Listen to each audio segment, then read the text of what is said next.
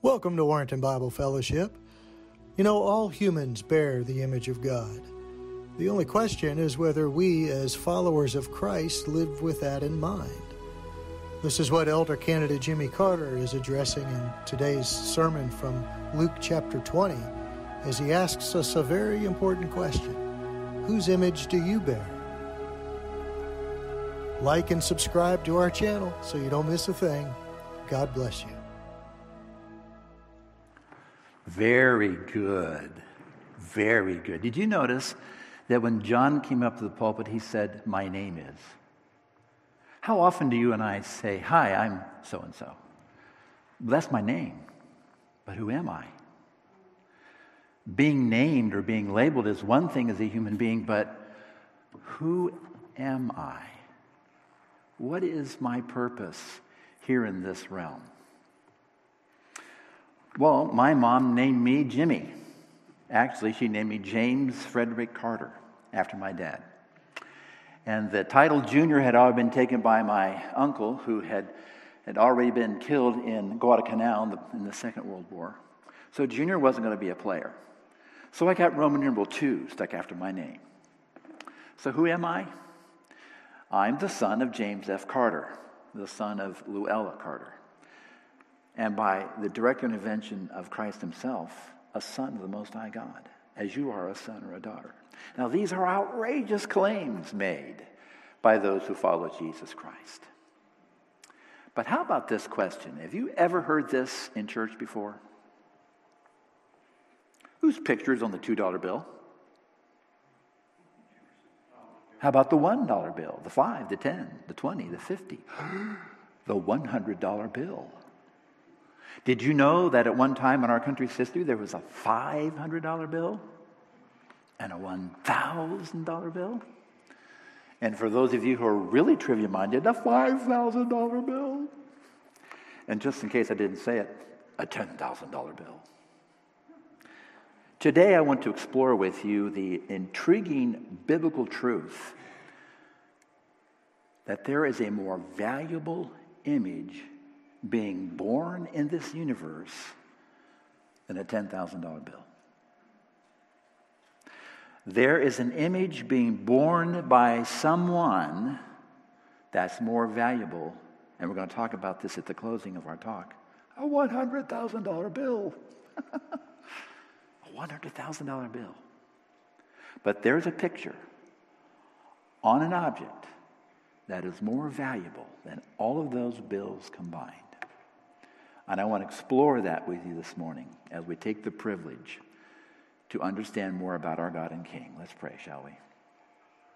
For Mighty One, at this very moment, would you open the minds and hearts that you've given to us to the glory and the wonder and the truth that you have put your thumbprint on us for a purpose and a reason, that we might understand that, enjoy it, embrace it, and to your great glory live a life that is bright and salty for the King. And it's in your name we pray, thankfully, saying amen. We are going to look at Luke chapter 20. So if you would open or turn your power books on to Luke chapter 20. And we're looking at specifically verses 19 through 26. Now, these 8 verses, let's put these in context of Jesus' public ministry. These 8 verses are occurring during Christ's Passion Week. Okay, the incident we're going to read about today is about 2, maybe 3 days prior to Jesus being murdered. Can I use the word murder? Yeah. Do you know when you kill someone because your motivation is politics, it's called an assassination. Jesus has to endure a kangaroo trial. We know all about that. But basically, he's unjustly killed. There's no justification for his murder. He had to condemn himself if you read that passage carefully. But today, Jesus is about midweek or so in that Passion Week. So what happens to him today with this conspiracy is within about 2 or 3 days of his death. So what he's teaching is always critical, but in the timeline of his public ministry, we're getting very close to the end. We have 3 divisions today. We're going to look at a conspiracy, and then we're going to take a look at a coin, and then some consequences. So our key words to grab on for memory today are conspiracy, coin, and consequence. And these 8 verses, and we could go deeper and deeper, couldn't we? In just the 8 verses of the Word of God. We're going to go into this notion with this idea of God putting his thumbprint on his creation. And that includes me and you because we're day 6ers, aren't we? We are the capstone of creation. Now, men, for 55 bonus points, the capstone of creation is what? Whoa, man. We're almost there, but the capstone of creation is the woman. And we can see that today in the things that our Lord God does with women to support their men, don't we? We see a mystery and a great power in that. So our first division today is government spies conspire to publicly entrap Jesus, 19 and 20, verses 19 and 20. Jimmy, why in the world did you use the word government? Well, let's remember the first century, Judea, Jerusalem and Judea, were a theocracy. So your chief priests, your scribes, your teachers of the law, although they were religious leaders, they were also politicians and bureaucrats. So what we're going to read about when it comes to conspiracy, this is a government-sanctioned operation because the chief priests, who are religious leaders, are also your politicians. So this is a government-sanctioned operation. This is a government-sanctioned, organized, and aimed effort to be rid of this itinerant country preacher, this Jesus of Nazareth. Can anything good come out of Nazareth? So what has happened here in verse 19? I've backed up into a little bit into this notion of the parable of the wicked tenants. And that's why we're back in verse 19 just for a moment. Because Jesus has publicly humiliated the Jewish authorities by telling a parable about them. And if you remember this parable, matter of fact, in my Bible, we're in chapter 22, right? It's only one page for me to go back to 20. See how much we've learned in just one page of Scripture in these last 6 weeks, going from 20 to 22? But the elements here of this parable are that there's a landowner. He has purchased land, he's bought the vines, he's had them planted, he's put a wall about the vineyard, he's had a watchtower put in for security, and usually there is a press. Those are the basic elements of a vineyard. And then he's leased his property to some tenants. And they've probably signed a contract. And after, a couple of seasons, the grapes start to bear fruit, and you expect a return on your investment, right? Does that seem reasonable? Sure. So the owner says, hey, it's time for me to get a return on my investment. He's gone away. He's no longer in the region. So he sends his agents and proxies to the tenants. Now, what should happen? Well, the tenants should write a check, or they should count out his portion of the profits, and they should send that back to him, right, with his agents or proxies. But what happens? The tenants abuse his agents. They kick him around, they call him bad names, and they say, get out of here. How terrible can that be, right? Until eventually, and this consternated and frustrated landowner sends his beloved son. Surely, he says, they will respect my son. So he sends his son to the tenants, and as the tenants see him off in the distance, they say to themselves, here comes the heir. We'll kill him, and then the vineyard will be ours. Now there's a gasp in the crowd as Jesus tells this story. Because what's going to happen here is not only is the son murdered, his cadaver is thrown over the wall into the field. Scandalous, because there was a tradition in first century in the Jewish community that if you didn't receive proper burial, you weren't going to Abraham's bosom, their definition of heaven. These wicked tenants took that body and they threw it over the wall to be food for the birds of the air and the beasts of the field. I bet there was an audible as the people heard that. Let it not be so. They were so shocked. And of course, Jesus continues to teach them about that capstone which had been disregarded, but was now the cornerstone of all things. Now, the Jewish authorities got it. They figured it out. The vineyard is Israel. The landowner is God. Those agents and proxies that the landowner sends to the vineyard, those are the prophets of the Old Testament. Guess who the Son is? Jesus of Nazareth. Oh, the authorities got it. And they were angry. They were furious. Who is this self-anointed, unsanctioned, uncertified, self-qualified rabbi? Hasn't he caused us enough trouble? Now he has to humiliate us in public, right here in the temple precincts? Oh, no. He's not going to get away with this. Remember, Jesus also accused this same body of men of being thieves. Do you remember this? Jesus cleansed the temple, and specifically, probably, a place called the Court of the Gentiles.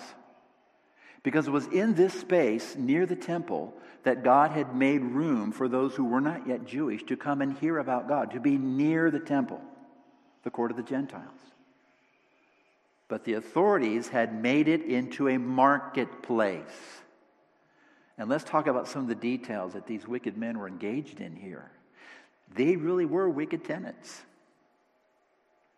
How about this? We bring our lamb, our unblemished firstborn lamb, and we bring it to the certifying desk at the temple precinct in the Court of the Gentiles, and we put our lamb live onto the table, and the priest inspects it, right? And he looks behind the ears, the nose, at the teeth, the tummy, the tail.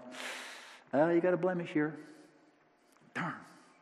You're going to have to buy one of our certified animals back here, and we'll give you some credit. We'll give you some credit for this one, but it's blemished. A couple of coins they make on that, right? Because now you have your certified sheep, you can take it and sacrifice it. What did they do with your sheep that they just said wasn't qualified? Put it right back in the pen, and the next guy comes up, here's our certified. It was a racket, wasn't it? Oh, that local coin that you got there, Pat? No. It has to be a temple shekel. Here's an exchange rate in that.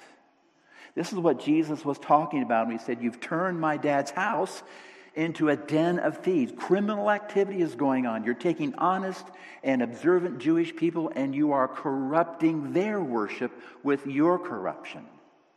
They were truly wicked tenants, weren't they? This is what Jesus is combating as he teaches the people about that capstone that was rejected by men, but would be the very foundation of all the universe. Now, in verse 20, we read, the authorities have now assigned a cadre of spies to shadow Jesus, and they're waiting and watching for the opportunity to publicly embarrass him and manufacture charges by which they can accuse him under Roman law. Here's the deal. We have got to get rid of this guy, but we don't want our fingerprints on it. Why? He's popular. And if the population sees that we're the ones in here persecuting this guy, what are they going to do? We're going to get backlash, civil unrest. This is the Passover. Do you realize there could be as many as 1 million people in and around Jerusalem during the Passover? Wow. This is a very volatile situation because any civil unrest, any rioting, who's going to intervene? Rome. We don't want the Romans intervening, do we? Okay? So at all costs, we got to make this very sneaky. We got to get rid of this Jesus guy, and we got to make sure that the Romans get blamed for it. Now, this would be my definition of nefarious, right? The very foundation of the motivation for these men was nefarious. It was wicked. They have exposed themselves as the wicked tenants, haven't they?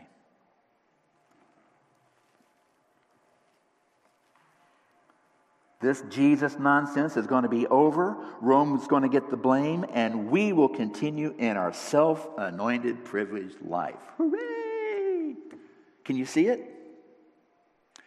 Has anything changed? Really? No. So our first principle this morning reads this way. Those who falsely bear God's image ultimately seek to silence Jesus. And the ones who are falsely bearing God's image are the ones who have the image defaced. It's not erased, but it is defaced. As a matter of fact, can I say this with some confidence? Every single human being bears the image of God. Would you agree with me? What does chapter 1, verse 26 in the Genesis account tell us? Let us make man in our image. By the way, God's not talking to angels, is he? He's speaking to himself in that mysterious, divine plurality called the Trinity. The Father, the Son, and the Holy Spirit are colluding with one another to determine what is going to be our image as human beings. Let us make man in our image. Male and female, he made them. And although his image can be defaced, it will never be erased, because our God and King is not going to let evidence for his truth and reality be erased. Why do you think in our realm and in our world today, we're trying to get rid of the whole notion of one man, one woman for life? It's a thumbprint on God's creation. Why do you think our culture is so fiercely trying to get rid of maleness and femaleness? It's a thumbprint on God's creation. In our desperation to reject God and get rid of him, we will even say, I'm not a boy. Men can have babies. You see, when you have denied God's reality and defied his authority, and then you eject him from your inmost being and you reject him, there's nothing left to fill that void except stuff. And stuff is not enough to fill a place that's designed for the Most High God to dwell. Does that make sense? So you and I live in a biosphere that is populated with millions of human beings who are desperately bumping about, making it up as they go along. And God says, you don't have to do that. I have made the way for you. I am the one who gives you purpose. I am the one who gives you power to live a real human life. And this is who Jesus is combating in this event with this conspiracy.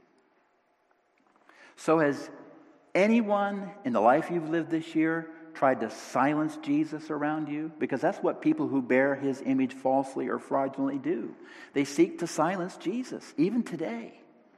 Oh, no, Scott, you can't pray in Jesus' name here. Oh, well, you know what? That's your truth, but that's not my truth. Jesus was just a good man and a wise teacher. Have you heard these things before? People trying to silence the King and Creator of the universe by telling you can't speak about him. So I'll ask again, has anything changed? Let's move into our second division. Here we see that this cadre of spies are going to shadow Jesus and catch him in his words. Now, what does it mean to catch him in his words? Okay, here's the deal. Let's pretend we're the spies, okay? We're the conspirators here. We've got to get Jesus in a public place. We've got to get him to say something that's binary, yes and no. If he responds one way, the Romans get him. If he responds in another way, he loses popularity. We got to get him. Well, what issue could we use? Oh. How about divorce? No. The Sadducees got crushed on that, remember? Oh, yeah. Oh, what else could we use? Let's lose. How about working on the Sabbath? No, he took care of us on that one too, remember? Oh, what have we got left here? Paying taxes to the Romans. Oh, that's a good one. Can you just hear them? They probably role play it. They memorize their lines. Oh, can you just see the glee? We've got him on this one. Because no matter what he says, it's either the Romans or no popularity. He's gone. I bet they practiced. I bet they had a mock trial. I bet they had role playing. We're going to get rid of this guy. It's going to be the Romans' fault. And that would be in verses 21 and 22. And the memory word here is coin. Now in verse 21, the spies' prelude to their attempted trap is laced with insincere platitudes and flattery. They even called Jesus rabbi or teacher. That's a term of respect. But they smoothly assured those around them that Jesus speaks and teaches what is right. And he does not show partiality, but he teaches the way of God in accordance with the truth. Can you just hear them? Man, how many times did these guys rehearse this, I wonder? Now, by the way, this is really super smarmy, don't you think? You know, in Kentucky, we don't call it smarmy. We call it a cartload of cow pie. That's what these guys are dumping right there in front of Jesus, aren't they? Oh, Jesus, we know you're a man of God. You just see their smarmy smiles. Oh my goodness. Isn't it ironic, though, that these hypocrites trample on truth as they mouth platitudes about truth? In verse 22, the spies spring the trap. Here's the question. Ready? Is it right for us to pay taxes to Caesar? Can you just see him? Jesus. Boy, if we'd been there, I wonder if we'd seen the visage on the spy's face actually change, become dark with the rage and the wickedness that was within them. Oh, they've got you now, Jesus. So they spring the trap. No more syrupy smiles and empty, breathless compliments. Now the filthy work of deception, confusion, and innuendo. But again, these agents of fraud are probably excited because they've got Jesus. They're going to crush his public ministry. They're going to ruin his life. And they're going to clear the horizon of this entire affair. Wait for it. Wait for it. That was a short division. Here's another principle. Wait for it. The second principle reads, those who falsely bear God's image ultimately seek to subvert the truth about Jesus. So you want to silence him and you want to subvert the truth about him. How are the spies lying about Jesus? They're not for him. They're lying about that. They don't admire him. They don't trust him. They're lying about that. So they're suggesting to the people around them, you shouldn't trust this guy. You shouldn't put your faith in this guy because in about 2 breaths, we're going to expose him and he's going to be gone. So the one who bears the image of God falsely or fraudulently is going to be one who participates in the undoing of Christ by subverting the truth about him. Have you ever, let's say this year, have you ever heard someone say false about who Jesus is, what Jesus teaches, or what Jesus does? On the radio, personally perhaps, on a podcast? Has anything changed? Well, Jesus was just a good man. Well, I is philosopher and good teacher. But that's not what he claims, is it? So we've got a conspiracy. We've got a coin right now that is going to be the center of the lesson. Say it sprung the trap. Now, let's put our minds, if we can, in and among these men, these wicked tenants, who are gleefully expecting Jesus to have to respond. Remember, that's the way we gamed it. That's the way we practice it. That's the way the focus group told us it was going to go. But you know what Jesus does? He asks the question. What? Hey, wait a minute. Was he supposed to ask a question? No, he's supposed to answer ours. What should we do now? I don't know, just keep quiet. You can't put the king of the universe into a square corner. You've got to be out of your mind to even attempt. They were out of their minds, weren't they? Because when you take your inmost being and you empty it of the Most High God, you are out of your mind. You're empty. You can't be a real boy or a real girl without your King and Creator dwelling in you. So as we move into the third division, we see this transition of Jesus literally taking the initiative away from those who are trying to abuse him. Whose image is on the coin? What coin are we talking about? We're talking about the denarius. It's an official Roman coinage. And as Jesus asked the question in verse 23, the spies are rocked back on their heels. Now they have 2 choices, don't they? Well, we don't know whose visage is on the coin. Or they could say Tiberius Caesar. But one way or another, perhaps the spies are thinking, yeah, we can still get there, but we're kind of confused right now. This isn't what's supposed to be happening. In the third division, the spies are exposed and silenced by Jesus' wisdom. This is verses 23 and 26. The key word here is consequences, and the coin is going to be the venue for the consequence. Jesus says, show me a denarius whose portrait and inscription are on it.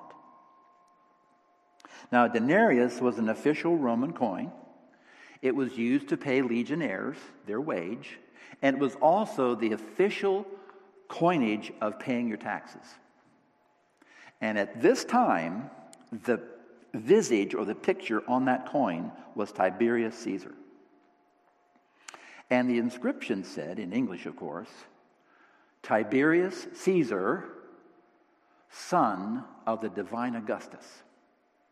Let's take a look at where this whole tradition comes from in the Roman Empire, just for a moment, because I think it's important that you and I understand that more is going on with the coin than just its given value.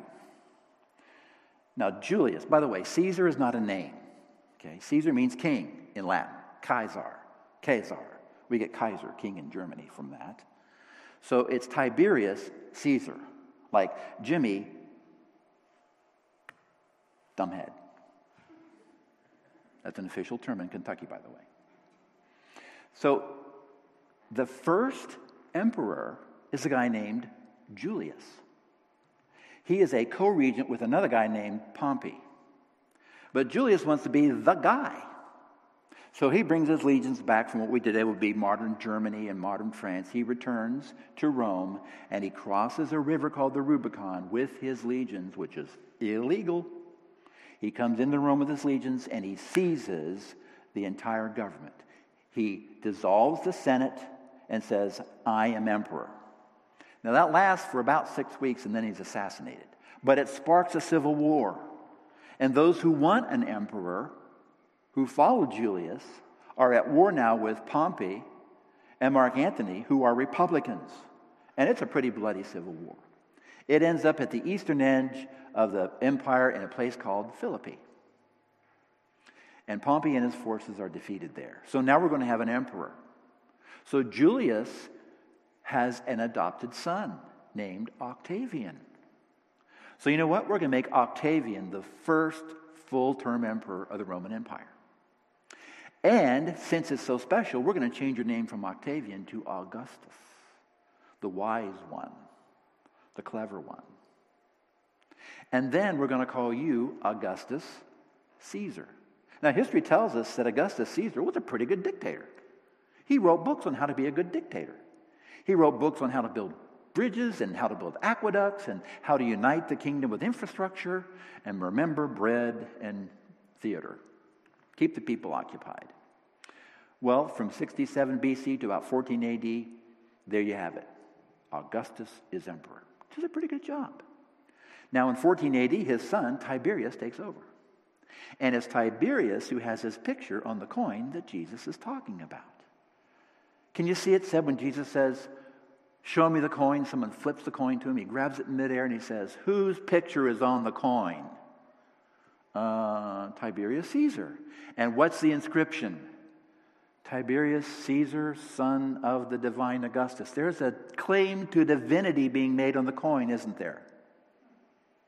We see the seeds of Roman emperor worship right here.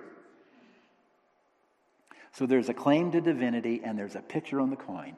And Jesus says, if Tiberius is picture and he's Caesar, then give to Caesar what's Caesar's. Some versions say return to Caesar that which is Caesar's. And then he says this, brothers and sisters, and this is the center of our lesson today. And to God, that which is God's. When I say the words to you, and to God, that which is God's, let's pretend we're first century Jewish people, okay? What would we think when we heard Jesus say, and to God, that which is God's? Well, I said, okay, well, that's the sacrifice, right? 3 festivals a year, the firstborn of my flock or my herds, the first grain of my fields, that's God's. That's what you mean, right, Lord? You know, the sacrifice, the law, the traditions. But what is Jesus teaching? Jesus is teaching you and I bear an image just like the coin bore an image, and there is a claim to divinity on us. You and I are image bearers, whether we want to be or not. We're created in God's image. So Jesus isn't talking about the law and the traditions and the festivals and the sacrifices. He's talking about something more. Remember back in Samuel was supposed to be with King Saul because the Philistines were amassing their forces. And Saul panics. Saul goes, oh man, look at those guys. We've got to make the sacrifice now, because that's the tradition. Jewish kings would sacrifice to the Lord and then go to battle. That was the tradition. Well, Samuel's nowhere to be seen. He's a priest, by the way, as well as a prophet. We better make the sacrifice here, guys. Come on, we got to go to war. And there's Samuel appearing a few minutes later. He goes, hey, Saul, you've really messed this up. You see, it's not about sacrifice. It's about obedience. The Old Testament teaches us that. The New Testament teaches us it's not about tradition and empty motions. It's about you and me. God wants our heart. We belong to Him anyway. We bear His image. He wants you and I to benefit from having a right relationship with Him. So Jesus takes the coin. He uses it as the venue of this lesson. And He flips it back to someone in the crowd. And now, the spies have been exposed, haven't they? This cadre of wicked men have been exposed. At this moment, Jesus does 4 things. He turns the table on the spies. He exposes them as manipulating hypocrites. He reveals the truth that all people bear God's image and we belong to Him, whether we like it or not. And 4, He silences His accusers. In a breath. Well, brothers and sisters, now that we've talked for a few minutes about this notion of bearing God's image, what does it mean to bear God's image? I mean, we kind of banty that term around, but what does it really mean? We've kind of figured out what does God want. He wants us, right? Not tradition, not empty things. He wants us. He wants our hearts. Well, I'm going to propose to you there are 5 obvious things that prove to us that we're not the product of a mindless and purposeless process called evolution, but we are made to bear the image of the one true God. 1, we're sentient. We are self-aware. And we can put ourselves into the stream of time. We have calendars and clocks and watches. We memorialize time with birthdays and anniversaries, don't we? I got a card for my birthday this year from the ancient Chinese philosopher Beng Heng, and it said, "You young no mo." You're going to get that in an hour or so, but "You young no mo." And that would be me as we age. And I also would propose to you that as our bodies age, there's something about our minds that does not age. I'm telling you, last week I tried to do something I know I could do last year, and I went, oh boy, wow. I didn't know I had a muscle there. I'm also going to propose to you that we human beings have a distinct awareness of moral rightness and wrongness. It's universal. I think it's built into us. We have will, intellect, and emotion. And we show it more and as evidence than anything in the animal kingdom. I think also human beings have an undeniable urge to worship. Boy, you give me something, I'll worship it. Unless the King of the universe dwells in me, and then I know who should be worshipped.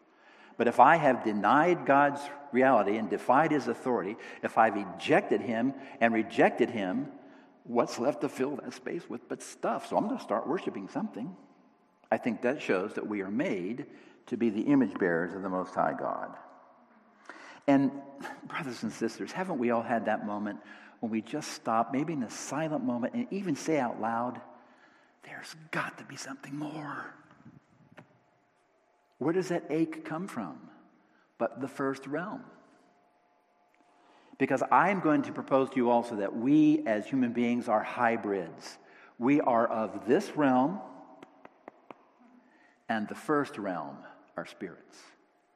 And I think that's why God holds us in such high regard. The angels are only of one realm. They can appear, but they are not of 2 realms as we are. We are hybrids.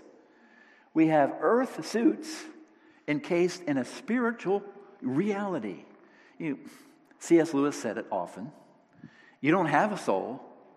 You are a soul. And once we're conceived, that soul lives forever, one way or another, just like we bear God's image. Well, in verse 26, the spies failed to trap Jesus. They're trapped themselves, and they are astonished at the answer, and they're silenced. You see, not only were the spies dumbfounded by the simple power of truth, they didn't even have a retort. It wasn't even the old, oh yeah, they had nothing. Those who falsely bear God's image will ultimately be snared by their own snares, trapped in their own traps, and fall into their own pit. We know that's because the writer of the Proverbs in 29:6 and the writer of Psalms in 7:15 and 141:10 say so. So our last principle this morning, brothers and sisters, those who falsely bear God's image are ultimately silenced by Jesus' astonishing wisdom. And that'll be at the great white throne. Every wicked agent and every wicked impulse in human history is going to be judged rightly, and it will be put away. And those under Christ's blood in glorified bodies will bear in a creation where there isn't even evil present anymore. Justification saves us from the penalty of sin. Our sanctification is saving us from the power of sin.